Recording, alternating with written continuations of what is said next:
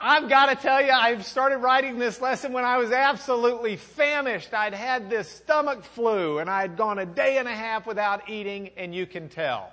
Do you know if you want to cook and you take some flour and you sift into that flour a little salt and some leavening, either some baking soda if you're using a buttermilk or some baking powder if you're not, and you add a little bit of sugar because you're going to need a little flavor to that thing. And you sift all of that together, and then you get your liquids together. Take some milk, take some eggs, maybe a little bit of oil. You mix all of that together. Do you know what you get? A batter. And if you put that batter on the skillet, you can make some really good pancakes if you've mixed them in the right proportions. But if you take those exact same ingredients and merely change the amounts of each one you're using, you can actually make a pretty good cake. Though I'd add a little more flavoring to it, some vanilla or some lemon zest or something. But that's for Food Network, not here. So we'll keep going. You could take those exact same ingredients and change the proportions only and make cake donuts. All the exact same ingredients, just changing the way you mix them up. Now, why do we do that? Because today we're going to go cooking on John Wesley. We've got some ingredients. Let me tell you what went into this guy's life. You see if any of this goes into your life.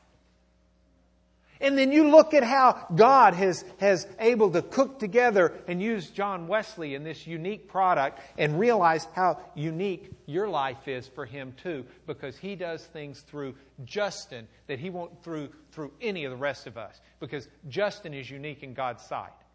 He's got his own. The ingredients may look the same. I find every one of these ingredients in my life. I've got imperfections in my life. My parents are the most wonderful parents I could ever have had. I love my mom and my dad, would never want them replaced. But as great as they are, they weren't perfect. Oh, my siblings, I've got the two most wonderful sisters God ever made. But as great as they are, they weren't perfect.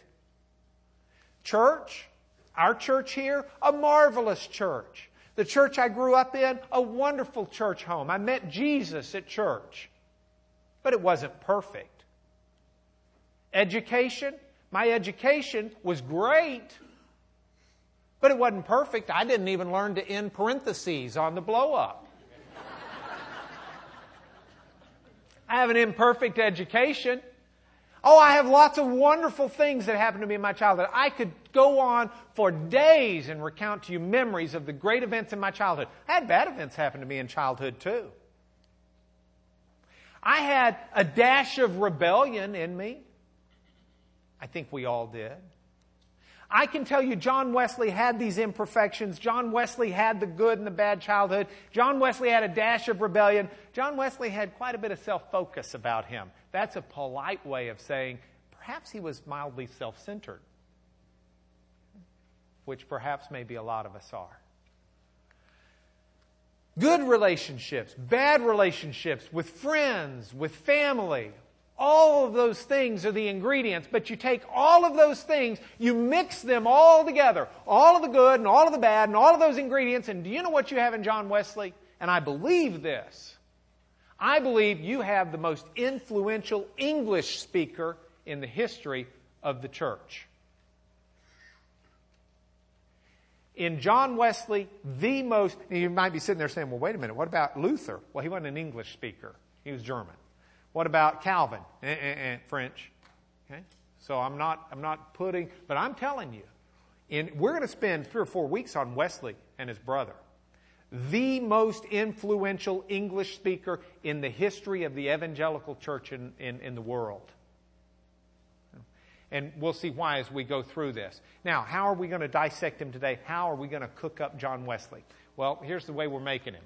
First, we're going to start with the historical context because I want to keep in the flow of history